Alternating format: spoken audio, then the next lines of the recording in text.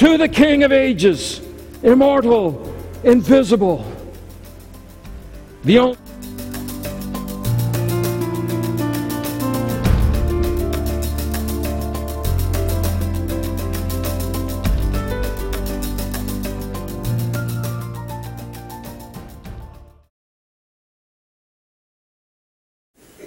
by asking you, who is the worst sinner ever?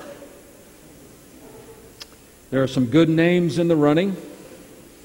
I suspect some of us would bring out the great figures of history, those who have built concentration camps, extermination ovens, who've stoked the fires to kill innocent millions. Others of us might think of those who have started wars, invaded peoples, pillaged countries. We might think of those who throw bombs into crowds of innocent people.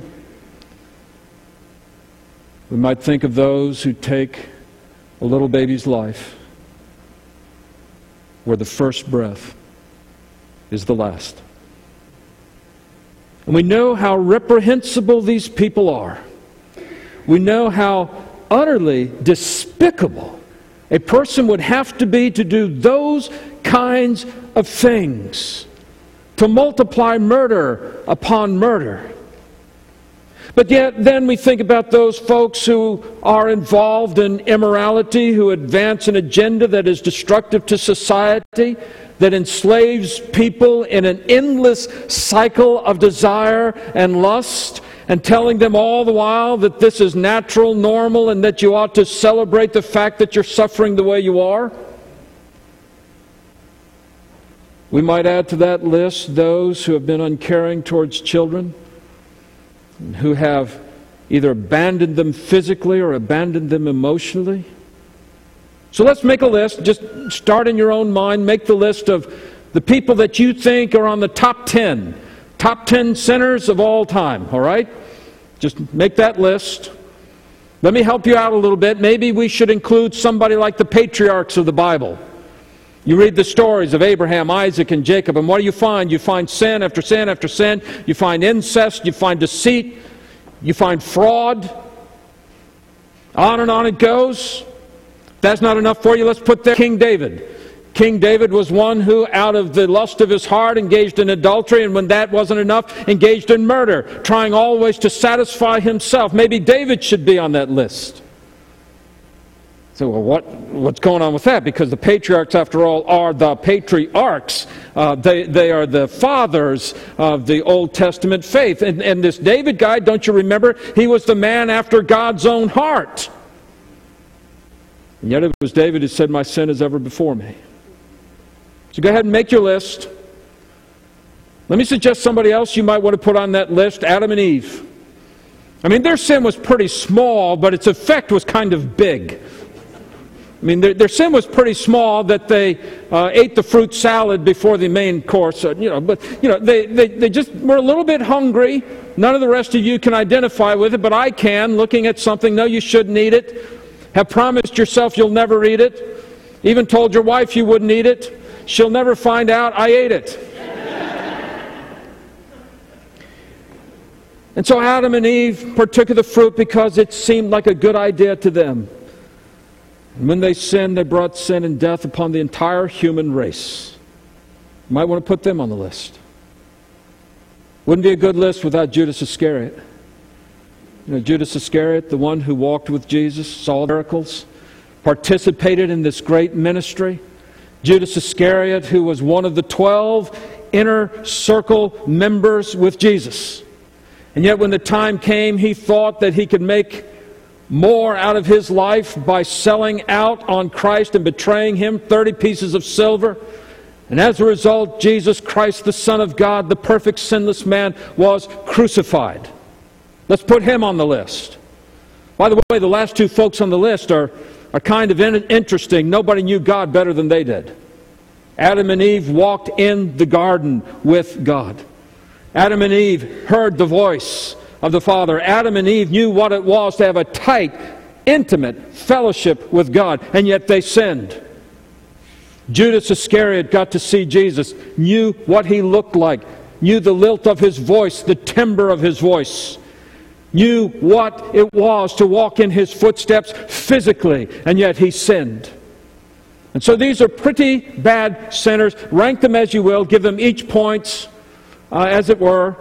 Take a little bit at a time, and then we're going to talk about the worst sinner ever. Got your list? Let me suggest to you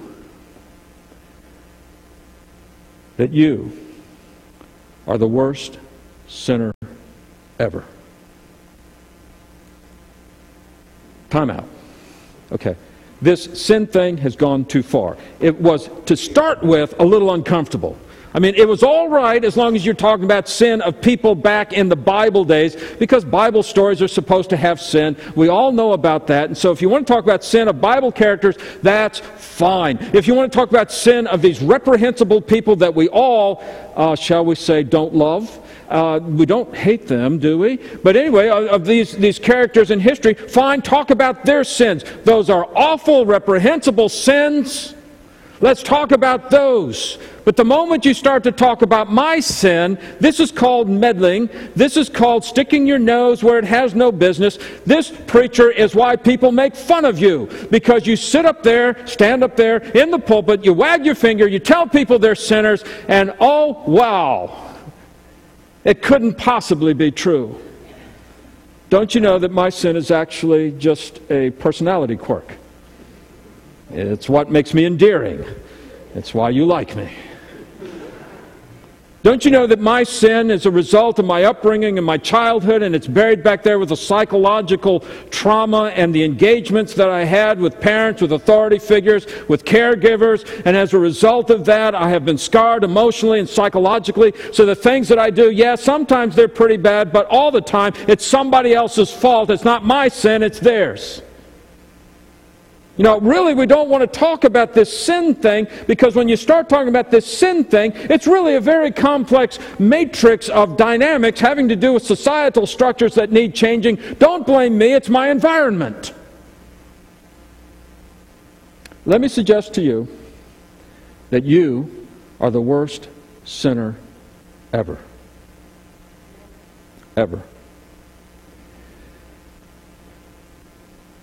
Now, as I say that, you do know that you have some pretty stiff competition. Paul said to Timothy, said the following statement is faithful and worthy of all acceptance. He said that the following statement is, pistos is the Greek word. He says it's faithful, it's reliable. The following statement is something that you can take to the bank. This statement that I'm going to make is so true and is so evident and is so powerful. This statement is faithful. No matter how you apply it in your life, you will come out on the right side of the question. And he said, this statement is worthy of all acceptance. That means you ought to embrace it. Not just listen to it, consider it, endure it. But this statement is so true, you ought to embrace it. In other words, when you get to the testimony meeting, you go to a testimony meeting. We don't have enough of those these days, but you get there and they say, who wants to testify? And they all look at you and say, stand up and testify. Here's what you can say. This statement is faithful. This statement is true. This statement is worthy of all acceptance. It means that you ought to accept it. Everybody accept it. So when you stand up, make this statement as your testimony. I testify to the following, that Christ Jesus came into the world to save sinners, of whom I am chief. Greek word there is protos. Protos means number one, top of the list. You look at all the sinners of history, all the sinners you know about, and my name is at the top of the list, Paul said. This statement is true. Christ came to the world to save sinners. And example number one, right here. Now, what did Paul mean by that? I mean, he was a man who was acquainted with theology of sin. He could explain to you the ins and outs of a sinful experience. Just the paragraph ahead of this, he was talking to Timothy about how the law is profitable to show us our sin. And he mentioned a few of those sins, things like being unholy and godless and irreligious, rebellious, disobedient. He also said that some of the really rank sins that inhabit the human race are things like murder, things like the practice, the engagement, the embracing of a homosexual lifestyle. It's Paul. He said things like this are inhabiting the world. He talked about striking your mother and striking your father. The Greek words there are really interesting. They have to do with literally beating up father and mother. Some translations actually say killers of father and killers of mother. I think striking might be a better term because I don't envision this as the sin of sitting in the bedroom and when they sneak around the corner, pow! I think it's more like the person who took mom and dad into the home. They were a little elderly, a little frail, and really irritating. You won't understand this till I move in with you guys. And I'm a little bit demanding. Mom and dad move in, and you know something? It takes a lot of work to take care of mom and dad. You've got to feed them and clothe them and take care of them, and they're always going to the doctor. I have to take off work to take them all the time, and pretty soon you start to lose your patience, and pretty soon you start to snipe at them. You start to say things to them, and you start to almost belittle them right to their face. And if you're really good at it, you actually start to hit them. The abuse of the elderly is not unknown. That's what the word meant. And so Paul had all kinds of things like that. And he said, things that are just contrary to the sense of the gospel and the righteousness of God. So he'd already mentioned a large list of sins. And so when he said, I'm the chief of sinners, there's something called sin, and Jesus died for the sinners, I'm the chief sinner. He had some things very much in mind. But then he had also said, but look, here's the sin that I was guilty of. Because Jesus poured out mercy on me and gave me a ministry to proclaim Christ, even though. And then he says, here's my top 3 sins. What are your top 3 sins? Anybody want to share?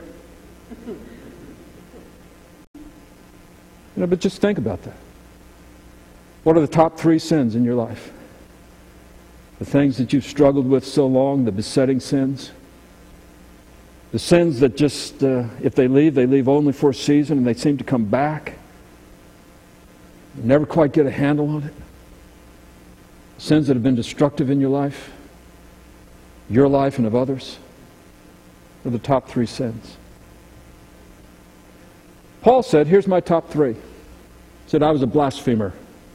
That word means I was somebody who slandered God. I was somebody who spoke ill of God, put God down. I was somebody who made others think less of God than He deserves. I blasphemed, I slandered God. Now you say, Paul, when did you possibly ever do that? You were raised as a good, law-abiding, Pharisaical Jew. You had a zeal about you. You loved God. When did you ever slander God and blaspheme against God? And Paul would have said, I did it every time I rejected Jesus Christ. I did it every time I told somebody that Jesus is not Messiah, He is not Lord, He is not Son of God, He is not Savior. Every time I said that Jesus Christ is only a man, a criminal who deserved to be put to death. Every time I told you that Jesus Christ is nothing, I was blaspheming against God. Now, let me tell you something about blasphemy. It's a peculiar sin of the religious person. It's the person who claims to know and love God who can really blaspheme. I mean, the person who doesn't care about God, but they can cuss a blue streak. They swear creatively, whatever that means. The person who can weave into every conversation, every sentence, every other word, some profanity, some way of putting down the things of God. It's the person who rejects God and they laugh at the people of God. Now that person who doesn't even claim to know God, blasphemer, yes, but we kind of expect it, don't we? We kind of think that's what's going to happen. But here's what happens when someone who claims to be a child of God begins to blaspheme. And think about it the next time you take the Lord's name in vain. And think about it the next time that you use the name of God for some piddling, trifling upset in your life. The one who claims to know God and yet treats God as if He were nothing, blasphemes in a way that the world sits up, takes notice and said, wow, claims to love God, blasphemes, rejects God, doesn't live it out in his life. Now that's noteworthy. Maybe I should just not even think about it ever again. And the blasphemy, bad enough itself, is tied to a witness that draws people away from God. And Paul said, that's what I was. I was one of the good people, and I was blaspheming against God. And not only that, but I was a persecutor of the church. I told people that if you believe in Jesus Christ, I'll make sure you go to jail. And so every time you go out to witness and you share the love of God in Christ Jesus with somebody, I'm going to make sure I find that person and say, look, if you accept this Jesus and you claim that He is Lord, and you say that He is the Son of God and that He's your Savior, you say that, and you will spend quite a bit of time thinking about your decision in jail. See, he was not only throwing Christians in jail, he was using it as a weapon to sabotage the work of the gospel. And he says, I was an insolent opponent. That's sort of the picture of not only did I oppose the Christians, not only did I oppose the body of Christ, but I sort of took delight in it. You know, and when I arrested somebody, I kind of razzed them about it, and I made fun of them. Because that's who I was. But God poured out His mercy on me and gave me a ministry. You can just see Paul sometimes sitting in church. Before church starts, while everybody else is talking, and that's fine, Paul's just sitting in his pew and he's saying, oh God, how is it possible? How is it possible that in a few moments you're going to use somebody like me to exalt Jesus? I think that blew him away.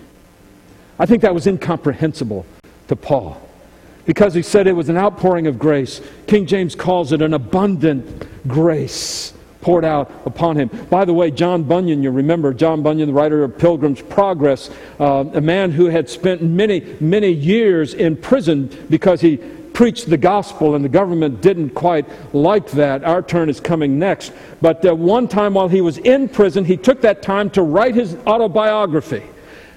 And he entitled the story of his life, Abundant, Abounding Grace for the Chief of Sinners. He was a man who knew what it was that God had to overcome in our lives to bring us out of the depths of rebellion into a personal walk with Christ. And I think the same thing's happening here with Paul. He says, look, here are those sins, those awful, reprehensible sins that all those people do. But let me tell you, the sins that I have in my heart and in my life that are part of my resume are things like blasphemy and persecution and things like being an insolent opponent of the gospel. He says, that's what's in my life, but God poured out an abundance of grace on me. Grace overflowing just keeps coming and coming and coming, and it flowed into my life, and He chose me for a ministry. And that's why, Timothy, I want you to know this testimony, this word, this saying, this logos is the Greek, this word for you, it is both faithful and it's worthy of being embraced in your life, because I embrace it in mine, that Jesus Christ came into the world to save sinners, of whom I am the chief of sinners. Paul couldn't get over it. Just couldn't get past that. Now, what's the value of this? I mean, when Paul accepted Christ, he quit blaspheming. When Paul accepted Christ, he quit persecuting the church. He became persecuted himself. When Paul accepted Christ, he was no longer insolent towards the gospel. He was no longer opponent to the gospel. His life radically changed. It turned around in so many ways. And you see such clear evidence of the grace of God working in his life as we read about him in the book of Acts and read his letters. And yet Paul says, I am the chief of sinners. Some have said, well, what Paul's saying by that is, well, God poured out His grace upon my life, but we're all human, I still sin, and sin is just there, and don't worry about it, don't fret it. After all, this thing is in my ear, and you'll get over it. But after all, the thing about Jesus is He has to forgive you. That's sort of like His job. And so some have said that because Paul says, I am the chief of sinners. Let me tell you what I think he means. That verb, am, it's in the present tense. It's sort of like my telling you that I am a student of Duke University. I'm a part of the class of 1974. Don't hold it against me, but it happens to be a historical fact. But if I tell you, I'm a student at Duke University. I don't go to class, didn't then, but I don't go to class and I don't do the lectures and take the tests. I'm not on campus, but it's a part of my biography. And when I tell you the story of my educational career, I say, well, I'm a student of Duke University. I'm a graduate, a student of Duke University. I think that's what he means. He's saying, look, as you look at my resume, as you look at this, and you say, where does Paul fit into the scale of sinners? Where does he fit into the work that Jesus Christ has done? You will find Paul at the top of the list, number 1. He's protos, he's the first, he's the chief of all the sinners there have ever been. Now, I want to tell you that there are a lot of verses in the Bible that I don't understand, but there are no verses in the Bible that I reject. I believe every verse on every page and every chapter of every book is the Word of God coming to us as if directly spoken. So every verse is the Word of God. I do not doubt a single verse. I don't understand a lot of verses, but I don't doubt any verses. But I want to tell you, if there was any verse that I want to argue with, it's this one right here, because Paul, I can give you a run for your money.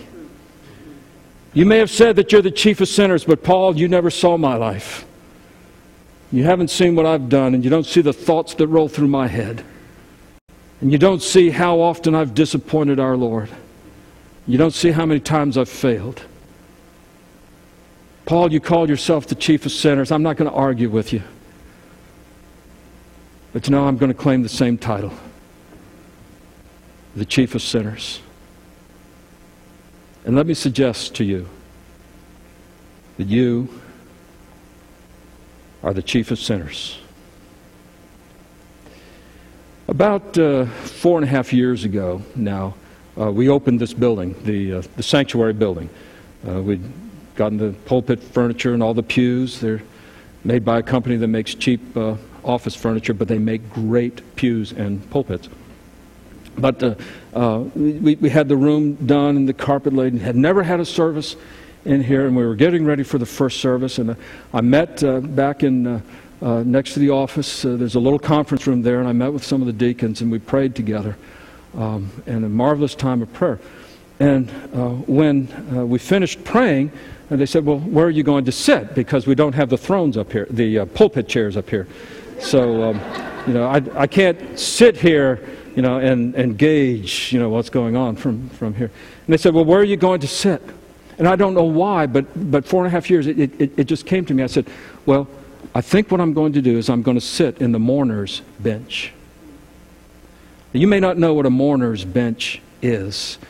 About 190 years ago, churches started putting in mourner's benches. It came out of the revival movement.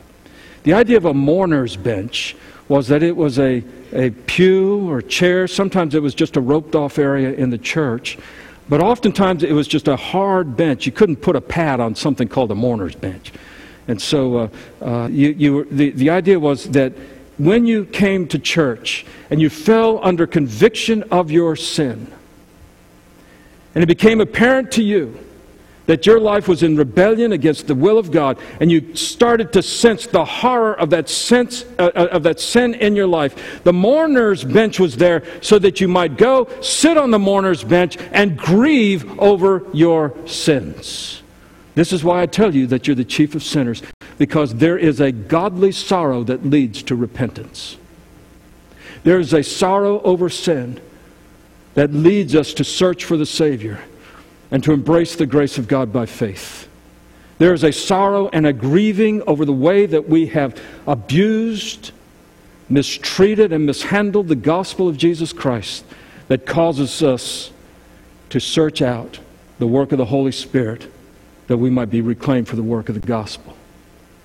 See, the mourner's bench was a place you came because you were grieving over sin. It was abused sometimes in practices and manipulated, I know that. But here was the neat thing about it.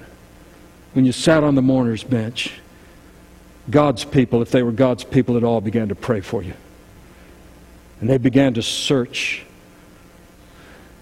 and seek the Holy Spirit for you.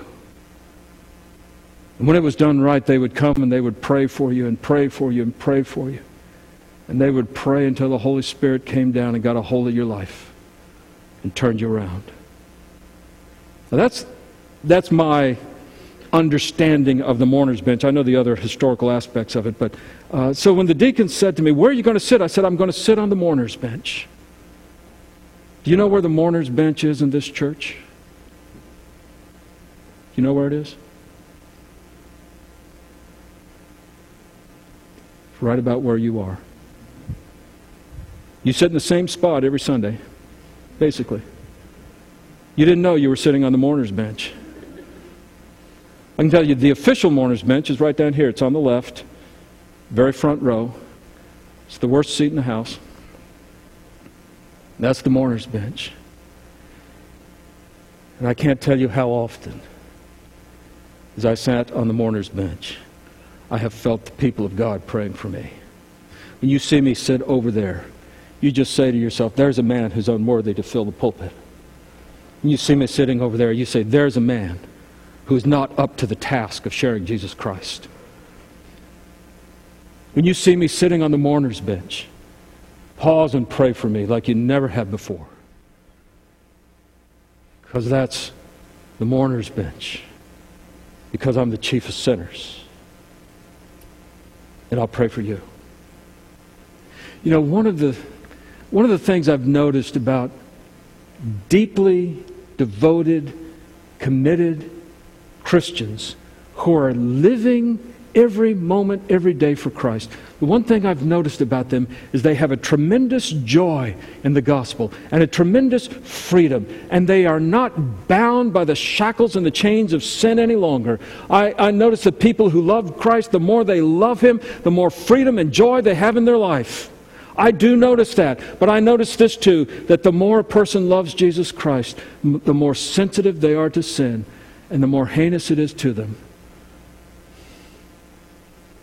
The problem is we take our eyes off Jesus, we love Him a little bit less, and sin becomes a little more tolerable. But when you love Jesus a lot, sin gets to you, and it really bothers you. Most of you remember Papa Dewey.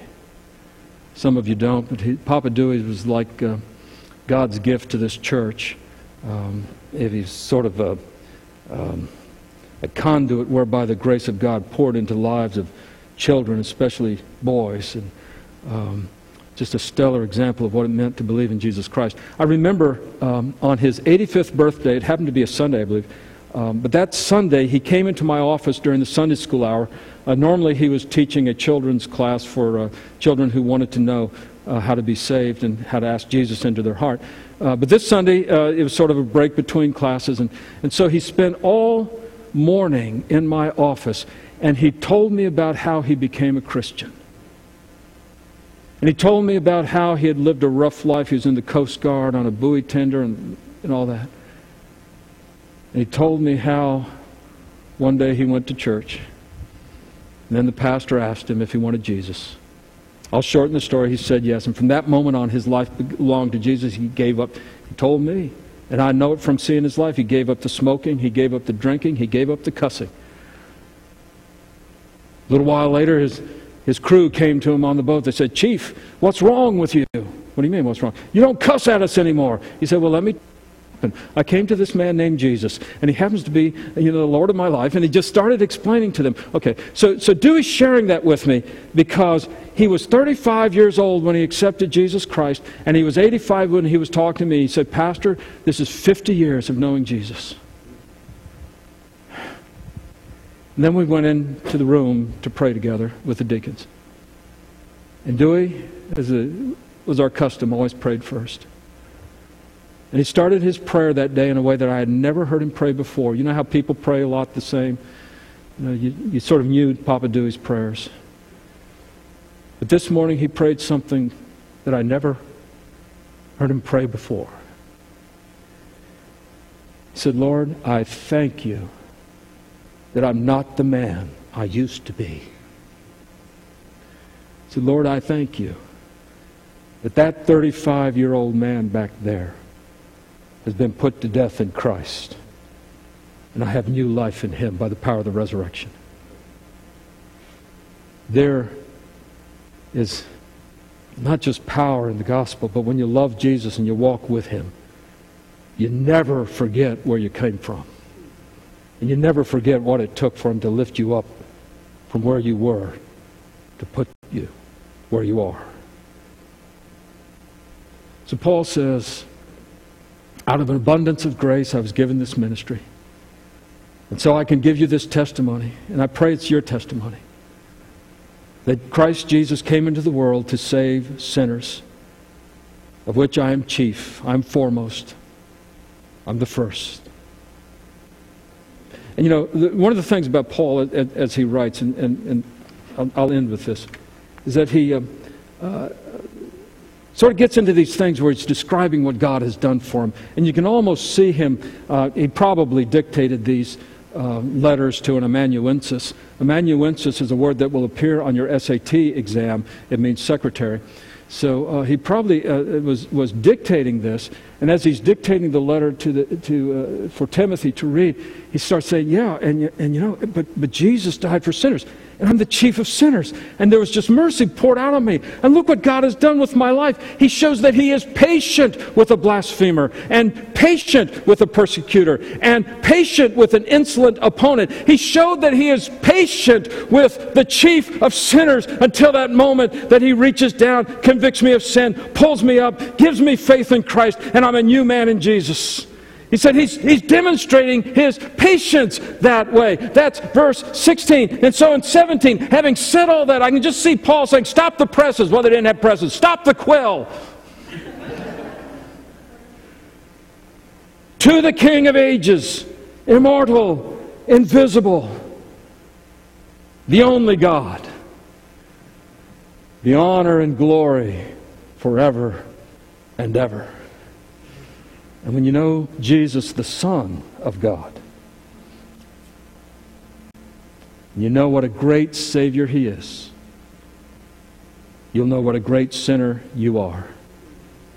And to the praise of the glory of God's grace in Christ Jesus, we thank and praise the Father, who by the power of His Spirit brings us in the name of the Son into the very throne room of grace. Now, what I'd like you to do for the next week, I'd like you to do it the rest of your life, but I'm hoping for at least a week, is just every moment you get a spare chance, say, Christ Jesus came into the world to save sinners, of whom I am numero uno. The chief, the first of all. I want you to think about that. Because the next time you get a little bit smug, that's Latin for self-righteous. You know, the next time you start to feel a little bit proud of yourself and you're starting to say, look at those people, you know, the next cubicle over, look at them, what they're doing, you know, they're telling those jokes, they're planning their drinking party, oh, they're talking about all kinds of stupid stuff they did over the weekend, oh, look at it. Next time you start to get smug with yourself, just remember, I am the chief of sinners, and it took the death of God's Son to lift me up out of death into life. The second thing I want you to do is this. The next time you get a little bit discouraged, the next time you start to feel like, you know, this is hopeless. Now, I've been struggling so long, and it seems like every time I take a step forward, I take two back, and I'm in despair over what will ever happen in my life. Remember that Christ died for sinners.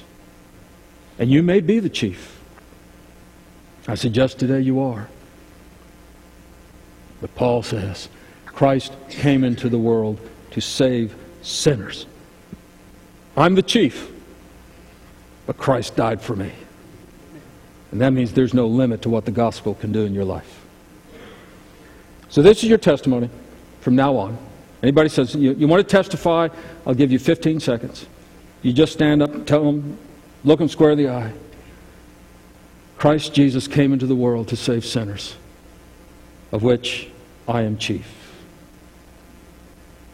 Would you bow with me in prayer, please?